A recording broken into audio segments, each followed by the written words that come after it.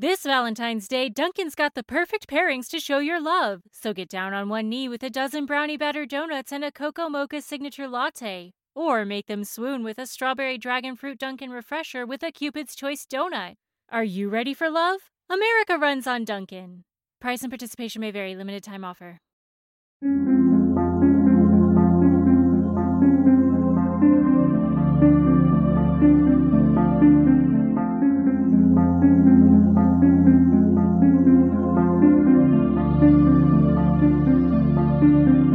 History tells the story of the world and of our lives. Sometimes that history goes bump in the night.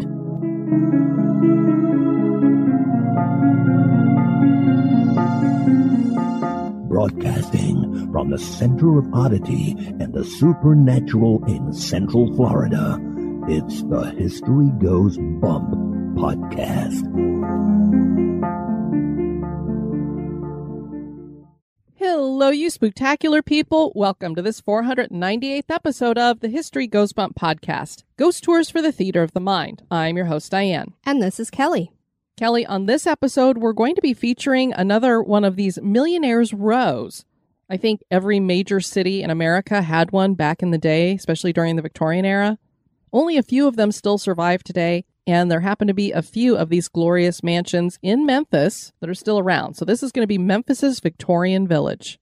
Before we get into that, we want to welcome into the Spooktacular crew Terrence, Sarah with an H, Anna, Christina with no H, she must have given it to Sarah, and Tamala. Thank you so much for joining our Spooktacular crew. And now this moment in oddity.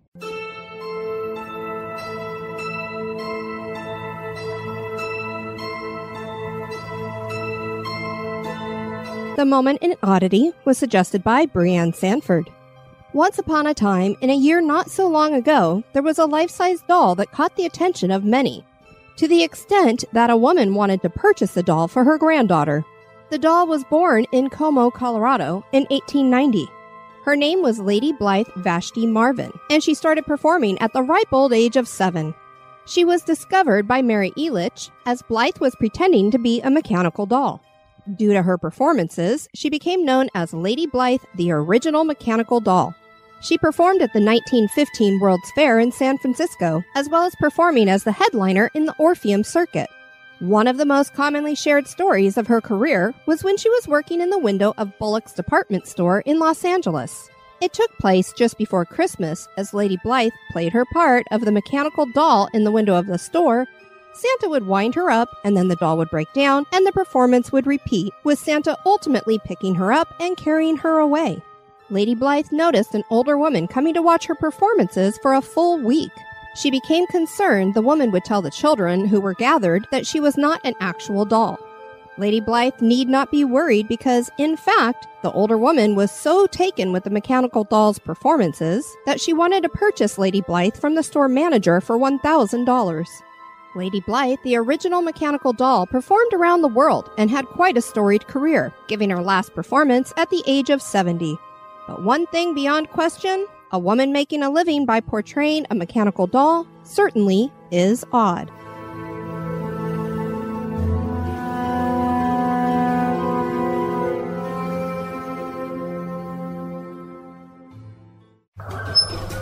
Hello, this is Victoria from victoriaslift.com.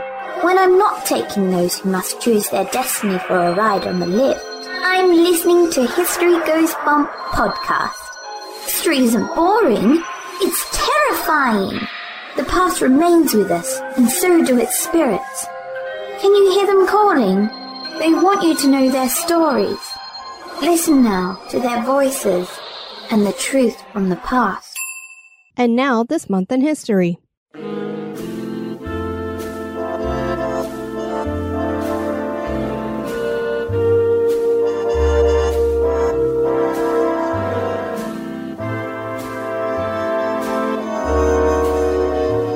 In the month of August, on the 4th, in 1912, Raoul Wallenberg was born in Stockholm, Sweden. My dad was also born on August 4th. He was born into two prominent Swedish families, his maternal grandfather being a celebrated neurologist and paternal grandfather an ambassador to the Swedish embassy in Japan.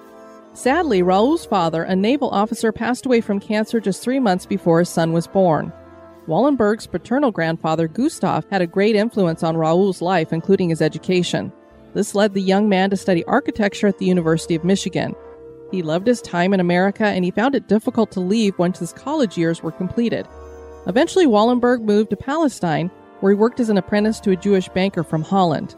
This proved to be a turning point of sorts for Raoul, as he met once well-off middle-class Jewish people who were now reduced to ragged-clothed beggars by the Nuremberg laws of the German Reich. After the sudden passing of his grandfather, Gustav, in 1937, Raoul floundered for a few years but never forgot about the Jews suffering in Nazi Germany. In 1944, Wallenberg had made connections with Ivar Olsen, a representative of the American Refugee Board. Raoul enthusiastically agreed to go to Hungary to assist the Swedish embassy in Budapest. His progress over the next 6 months were inventive, valiant, and daring. His admirable goal was to save what was left of the Hungarian Jewish population. Wallenberg created a Swedish passport and stated that it entitled those that held one amnesty from the deportation to the Jewish death camps. He supplied as many as he could without any particular requirements of the receiver. It is estimated that this sole act saved 20,000 Jewish lives. He then went on to create safe houses and was able to home 35,000 people in buildings fabricated for less than $5,000. Wallenberg's humanitarian efforts were relentless, and he had an incredible way of encouraging and rallying others to stay positive and vigilant. He continued his valiant efforts until January 1945. Raoul Wallenberg had requested a meeting with the highest Soviet authorities after explaining to Russian soldiers he encountered his goals of rescuing Jews. He was escorted to his home to gather some belongings, where he told his friends that he would be back in a week. His friends and family never saw him again. Over the years, there's been varying stories as to the fate of Raoul Wallenberg.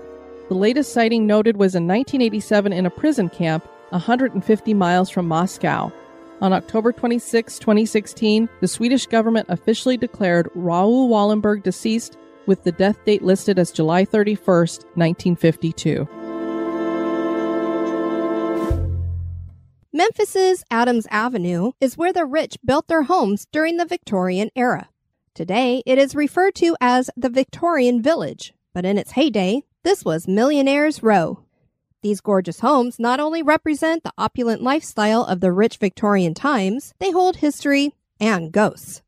Memphis has an amazingly rich history and culture that is both positive and dark. And that is the case with the spirits here too. Some are benevolent, while others are hostile. Join us as we explore the history and hauntings of Memphis's Victorian Village.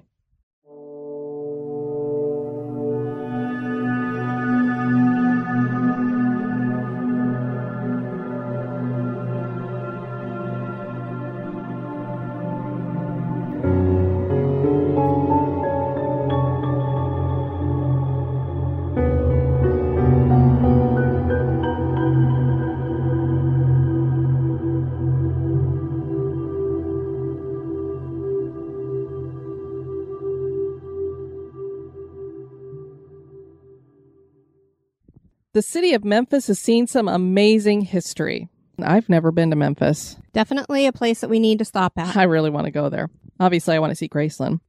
Indigenous people, referred to as the Mississippian culture, were the first to settle here, and they were followed eventually by the Chickasaw Indian tribe, who arrived in the 17th century.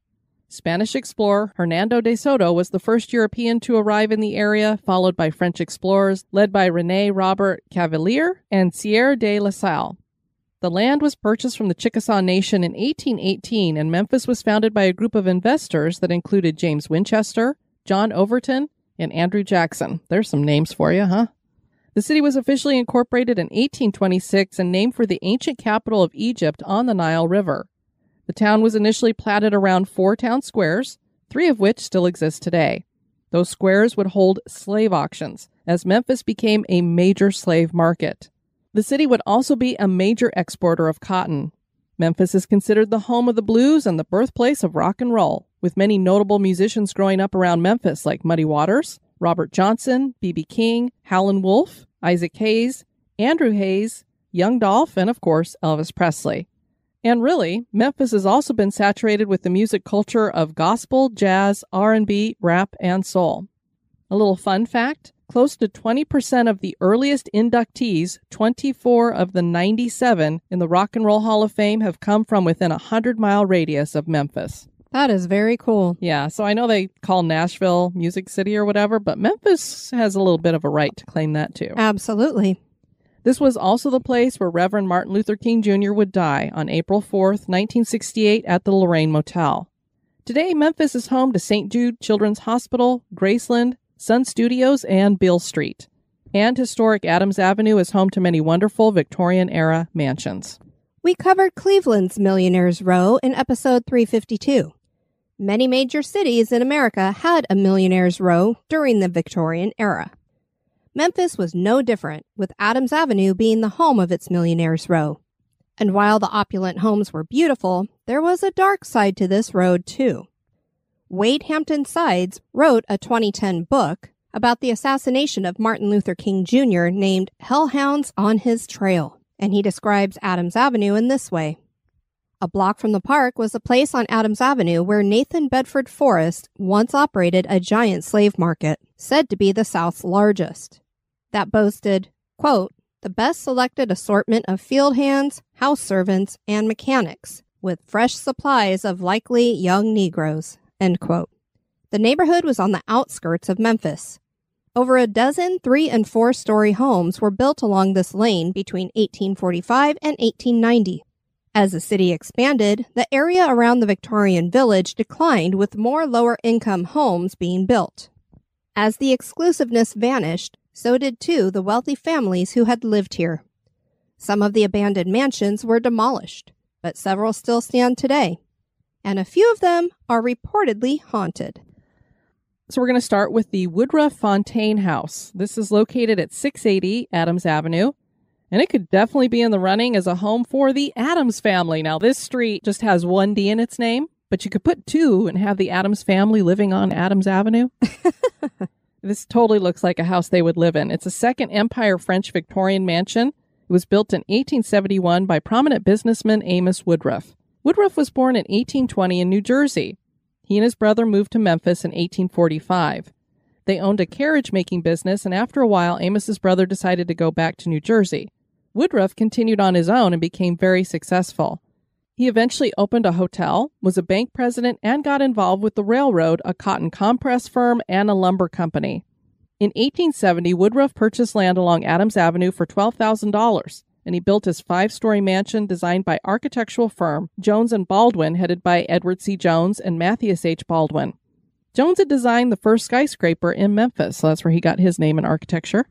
The house featured a mansard roof, a central tower with tower lookout on the 4th and 5th floors, and an elevated basement. There were 18 large rooms and 3 great halls, with the layout being the standard southern pattern of a broad center hall with rooms on each side opening into the halls. The floors featured high ceilings, and the interior had decorative molding and framing with rope motifs and scroll carvings. The stairwell ceiling at the top of the 3rd floor was hand-hammered tin with wreaths, garlands, and winged cherub designs. I'd love to see that. Amos moved into the house with his wife Phoebe and their 4 children, Sally, Molly, Frank, and Cora, and they lived there until 1883. Woodruff sold the house to Nolan Fontaine in 1883. Fontaine came from Louisville, Kentucky, to Memphis when he was in his 20s. He married Virginia Eanes in 1864, and they had 10 children. Molly, Williamson, Emma, Virginia, Noland, Edward, Martha, Seward, and Elliot. Fontaine made his money in cotton, and he opened Hill Fontaine and Company.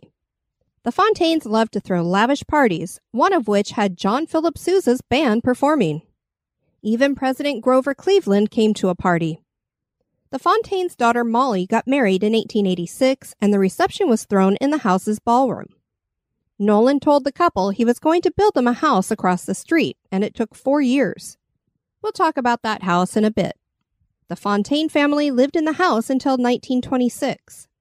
Both Nolan and his wife Virginia died in the house.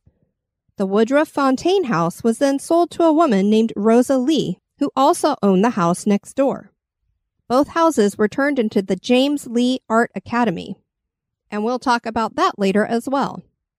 When the art school moved out, the house was willed to the city, but stood vacant and vandalized and was going to be demolished. In 1962, the Memphis chapter of the Association for the Preservation of Tennessee Antiquities acquired the house and restored it by adding modern plumbing, wiring, heating, and air conditioning. Wainscoting and plaster were repaired, as was a fresco painting on the ceiling of the West Ballroom.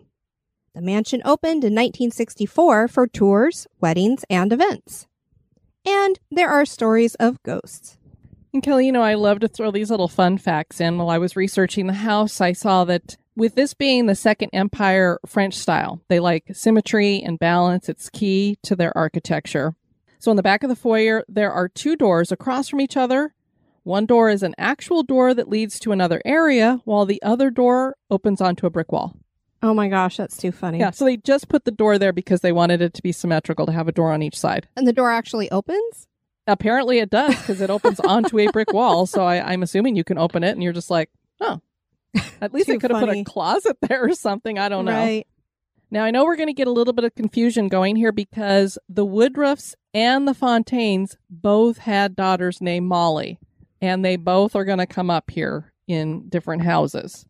So this first one is Molly Woodruff, and they both spell their name with an I-E as well. She lived at the house with her husband, so this is the Woodruff house, Egbert Woolrich. The couple lost a young child shortly after childbirth, and then Egbert got a staph infection and pneumonia and passed away. Both of these events took place in what is called the Rose Room at the mansion. This had been Molly's bedroom. She eventually remarried in 1883 and moved to her new husband's home. Molly lost another child there, and she would have no children after that. She eventually moved in with her sister, who had a home on Poplar, and died there in 1917. And although she did die somewhere else, Molly Woodruff is thought to be one of the spirits that's here at the Woodruff Fontaine Mansion. Staff and visitors have seen a smoke-formed apparition of Molly. Staff say that she shows up whenever they start moving furniture or updating things in the house.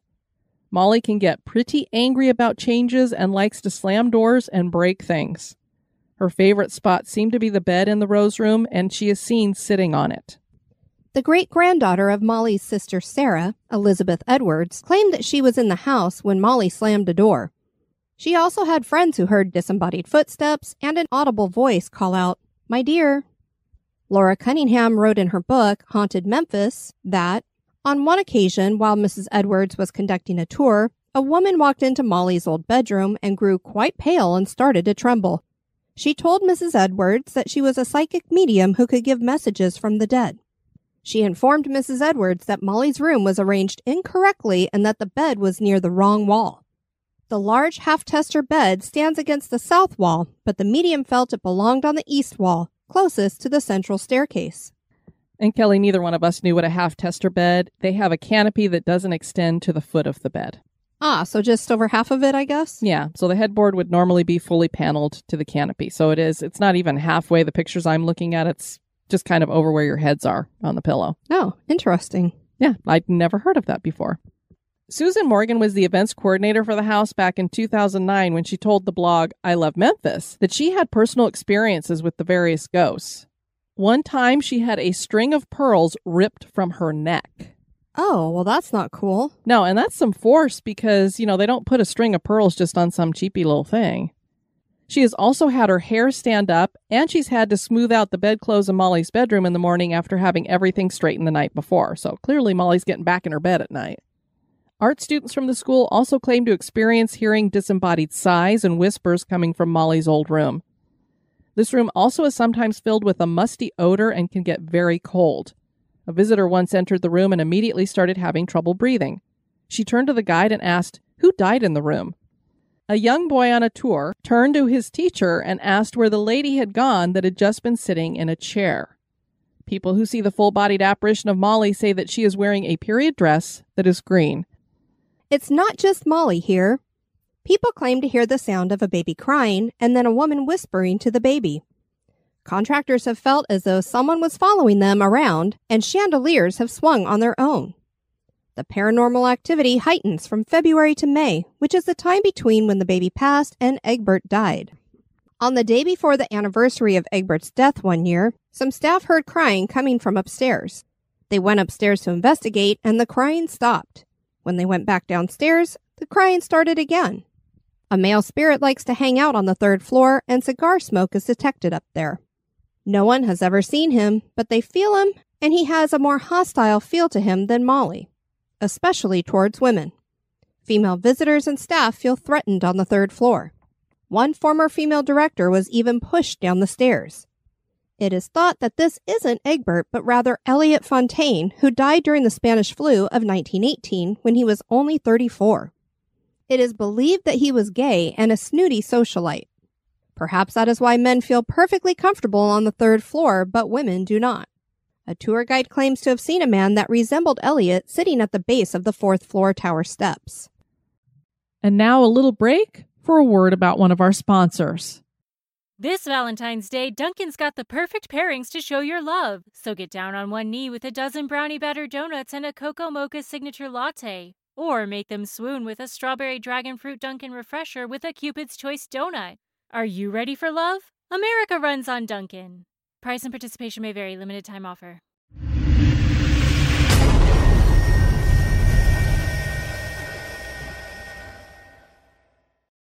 Now we're going to check out the Molly Fontaine Taylor house. This is the other Molly. This is today known as the Molly Fontaine Lounge, and it sits across from the Woodruff Fontaine house at 679 Adams Avenue. Nolan Fontaine built this for his daughter Molly as a wedding gift. This mansion was built in 1886 in the Queen Anne Victorian style. This is a smaller house than those around it, but it is spectacular with its gingerbread ornamentation. Molly lived here with her husband, William W. Taylor, until his death in 1925, and then she continued on alone until she passed in 1939. For the next few decades, the house changed hands and was divided into apartments. The Memphis Housing Authority bought the property in 1965 for an urban renewal project. Elaborate parties became a staple at the house starting in the 1970s. The owner during that time was quite the ladies' man, apparently, and rumors claim that the home was a set for a penthouse photo shoot, possibly the first one. Oh my. Karen and Bob Carrier would buy the house as a private residence in 1985, and Karen ran her catering company, another roadside attraction, out of the house. The Carriers eventually renovated the carriage house and used it for the catering company. Karen owned several restaurants in Memphis, and she decided to turn the house into another one called Cielo in 1996. In 2007, the house was renovated once again and reopened as the Molly Fontaine Lounge. The lounge describes itself as funky, extraordinary, eclectic, soulful, artsy, avant-garde, like your crazy aunt's place, with a fondness for Alice in Wonderland incongruities. Molly Fontaine Lounge is open from 5 p.m. till the spirits go to sleep. I mean, this sounds like a description for the History Goes Bump Spooktacular crew, too. There you go. All we need is our clubhouse, which could be this lounge, and we're good to go. Sounds like a plan to me. They have hosted DJ nights and burlesque shows throughout the years. I can do the burlesque shows for the clubhouse. Mort, ain't nobody wants to see that. This other Molly haunts her former home. So this is Molly Fontaine haunting this location. So basically you have the two Molly ghosts haunting places across the street from each other. I wonder if they wave to each other from the windows. Hello. Hey, Molly. Are you up over there? Patrons and staff claim that Molly likes to take things, and she even has flipped a cake or two. Now that is a crime. Don't ruin cakes unless that means I can go ahead and eat it. One hot summer day, she was blamed for turning the power off. The manager lifted the glass he was drinking from and proclaimed, "Cheers to Molly," and the power came back on. Now this has become a tradition at the lounge. And next we have McGevney House. This house is certainly nothing fancy compared to the Victorians on this street. The McGevney House is a simple white clapboard home located at 198 Adams Avenue. The original build that was constructed in 1833 consisted of just one room and a hallway. The house is named for Eugene McGevney, who was born in Ireland in 1798, and he studied to become a priest. He first came to America in 1828 and spent 5 years in Pennsylvania. Eugene eventually moved to Memphis in 1833, where he worked as a teacher and became a civic leader. He boarded at the house until he bought it in 1837. At that time, he added a front parlor and an upper floor to the home. The parlor came in handy as McGevney was Catholic, and he would hold the first Catholic Mass in Memphis in the parlor of his home. This was in 1839. Another Catholic first for the city would be Eugene's marriage to Mary Smythe, who was a former student of his in Ireland. The couple would have 2 daughters, Mary and Kate, with Mary's baptism being the first Catholic one in the city. And this also took place in the parlor of the McGivney house. In the 1850s, Eugene added 2 rooms to the back of the house. Much of the payment that Eugene received for his lessons came in the form of land, and soon he had amassed a considerable fortune. But he would continue to live in his little clapboard cottage. He ran unsuccessfully for mayor after retiring from teaching, and then died in 1873 during the city's yellow fever epidemic. His wife Mary stayed in the house until her death in 1889, and Kate inherited the house and lived in it until 1925. Her sister Mary had left for Galveston, Texas, where she established the Sacred Heart Convent in 1882. Kate married twice. Her first husband, John Dawson, died in the house in 1872. Her second husband, Hugh Hamilton, died in 1887. Kate took over her father's real estate business, and by the time she died in 1930, it was worth $3.5 million. My goodness. So she took her daddy's business and ran with it. Definitely had that business acumen.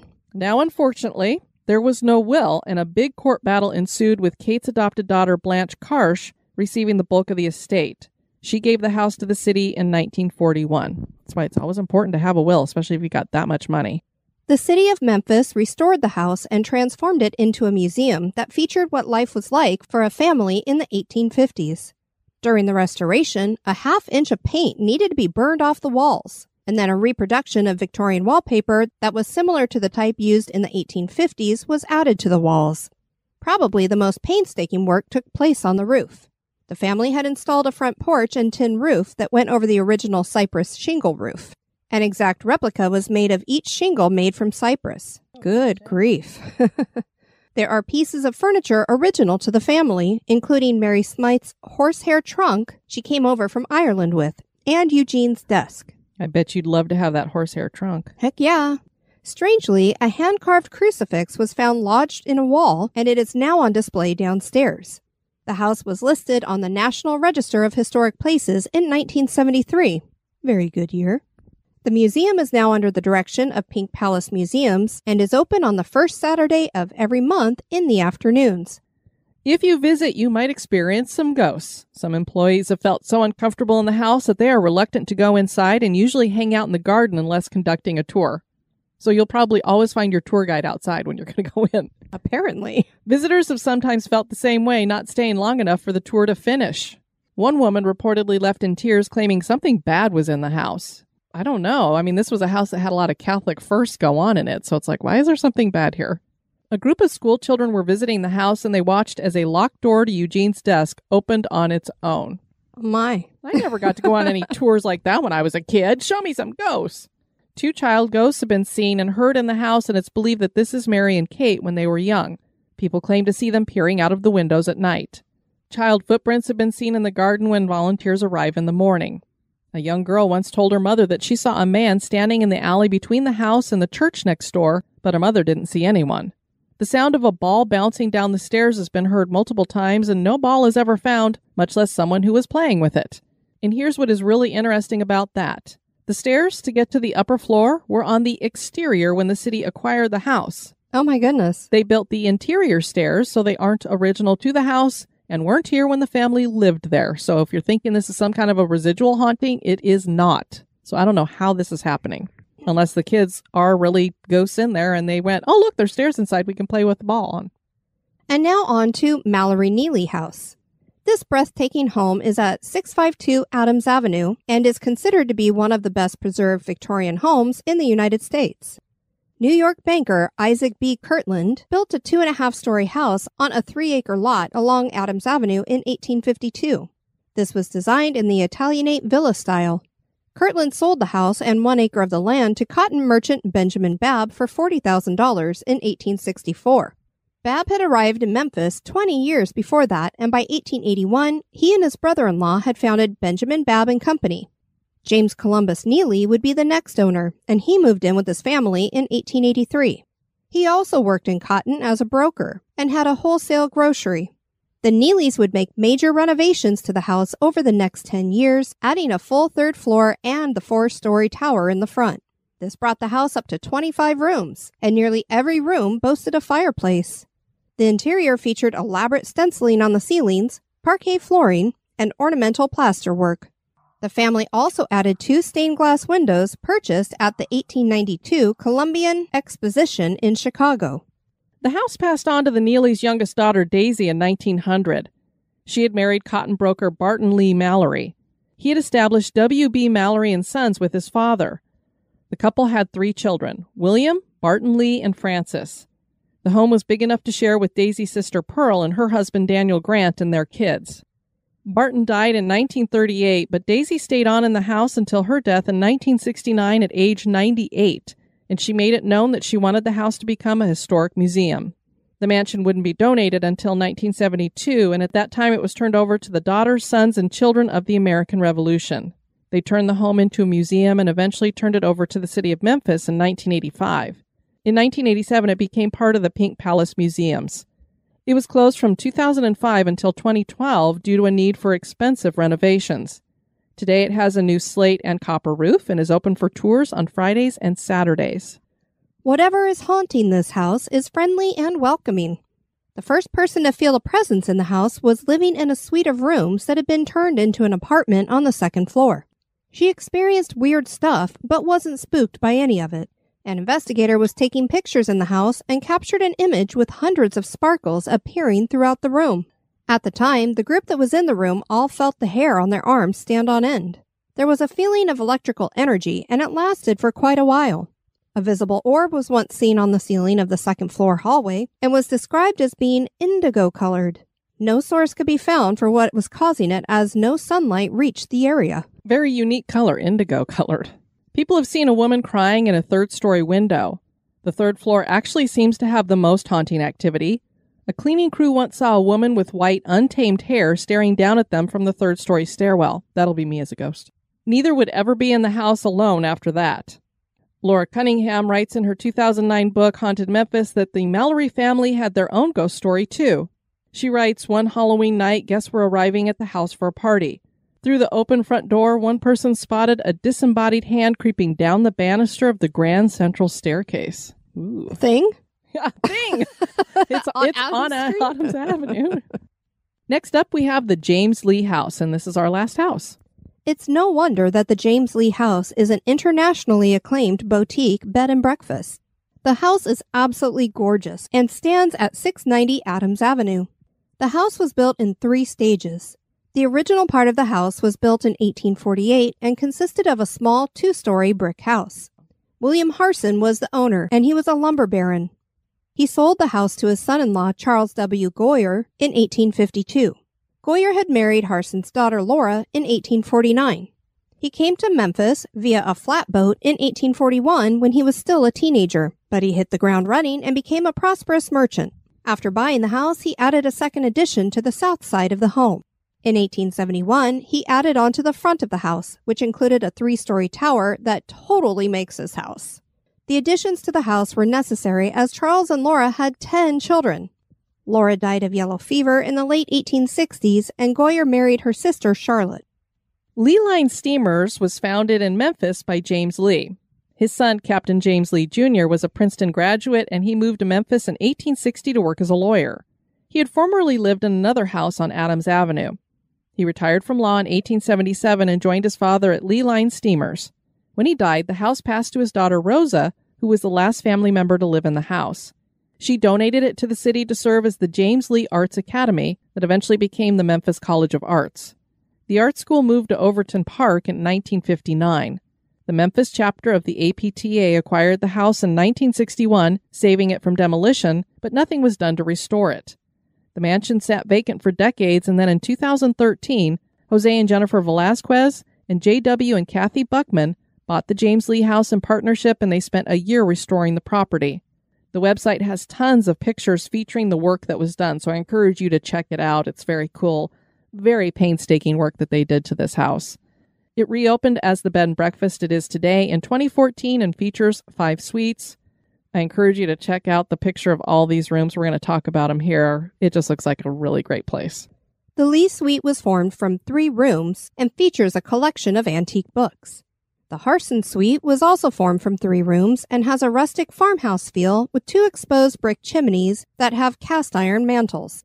The Goyer Suite has a clawfoot tub that is original to the house. I want to stay in that one. The Crosley Suite is the only one on the first floor and also is formed from 3 rooms and is decorated Art Deco style. And finally, the Isabel Suite has an exposed brick chimney and features a door to the bathroom left over from the art school days that has doodles all over it. Along with decadent treats and a relaxing atmosphere, the B&B also has a spirit. Laura Goyer seems to have never left the house. Art students as well as visitors have reported for decades that they have seen a woman in red. Finally, another colored dress. Yes, we're so tired of just our women in white or maybe a gray dress thrown in here and there. We've got a red one. Investigators and psychics all feel as though this woman in red is very agitated. Maybe that's her aura. It could be red, agitated. Makes sense. Several students claim to see a woman in a flowing red dress come floating down the front staircase, and when she got to the bottom, she disappeared. A former caretaker once said he saw a rocking chair rock by itself. On another occasion, he saw a woman in red standing in the corner of the apartment he lived in at the back of the house. This was in the oldest section of the house. Many people who enter claim to feel an angry energy, but based on the success of the B&B, we aren't so sure that it is true.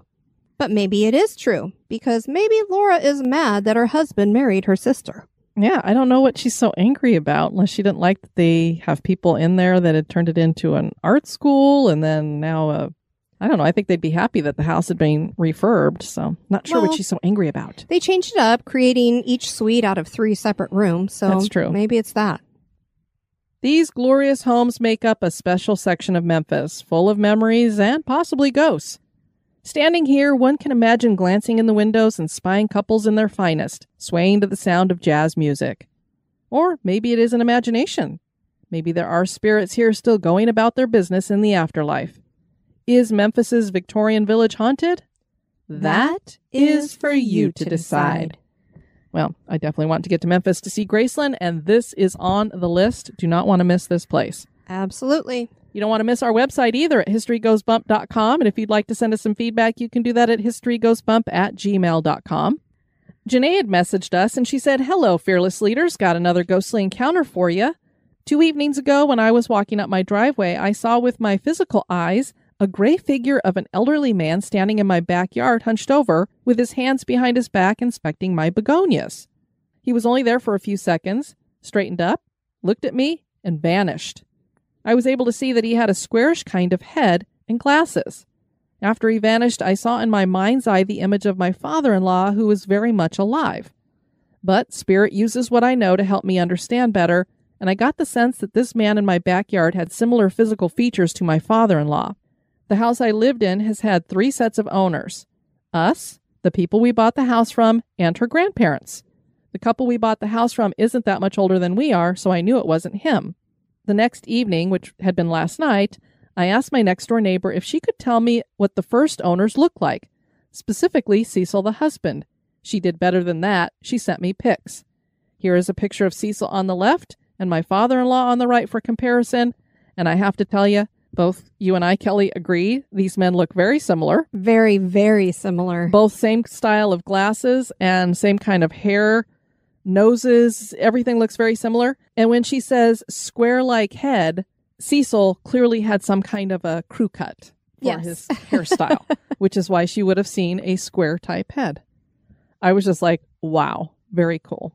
She said, also, according to my neighbor, Cecil loved to garden and planted all of the trees in my yard. I just hope he isn't too critical of how much I need to weed the plant beds. Got to get out in the garden more often, I guess. Thought you would appreciate this story, especially since I saw him with my physical eyes this time as a full-bodied apparition. I mean, you don't see those things often, and she's sensitive, so it'd be one thing for her to be like, well, I had a psychic impression, but to actually see something, it's pretty cool. Very, very cool. And if he liked the garden, he'd be looking at her flowers, maybe appreciating them. Yep. Then Bobby had posted in the Spooktacular crew, synchronicity, especially since this is the story that legit gives me the creeps, and accidentally ended up in Sleepy Hollow on my way to Terrytown at night. So she had listened to our Sleepy Hollow Redux, and she showed me that she had the list of what she'd listened to. A day ago, it said The Legend of Sleepy Hollow by Washington Irving, the short story. So she'd listened to that. And then 16 hours ago, so just a few hours different, we dropped Sleepy Hollow and the Headless Horseman Redux. There's that synchronicity. I love it. Our listeners, every one of you at some point gets a little piece of synchronicity from the show, and I love it when you guys share it when it happens. And then Hannah on Patreon said, hello, I'm a listener from the UK. I might be too late for haunted schools, but I thought I'd share anyway. I've just finished working in a school that is reportedly haunted. It started off as a Victorian home, fits in perfectly with this episode, then became an old people's home, complete with mortuary room apparently, and then became a school. Friends of mine have seen a lady in white, a butler, and children who they realize are not part of their class. People have also heard footsteps, doors slamming, and seen a figure in a top floor window. I would never work alone there. Oh my. So thank you for sharing that with us, Hannah. Want to thank you guys for tuning in to this episode. I've been your host, Diane. And this has been Kelly. You take care now. Bye-bye. This episode is brought to you by our executive producers. Dispatches from the Grave Digger. We want to welcome into the cemetery, Cassandra Distilly. You're going to be buried under an obelisk tombstone. Thank you so much for supporting History Goes Bump. Thanks for tuning in, Spookies.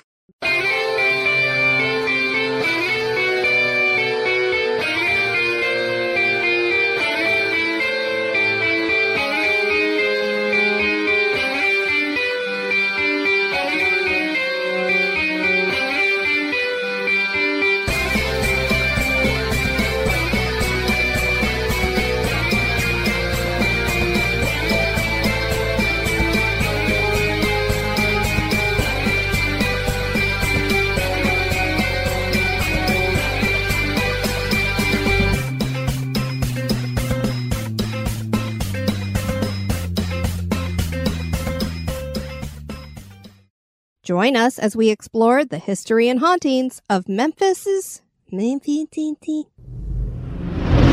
Susan Morgan was the events coordinator for the house back in 2009 when she told the blob. The blob.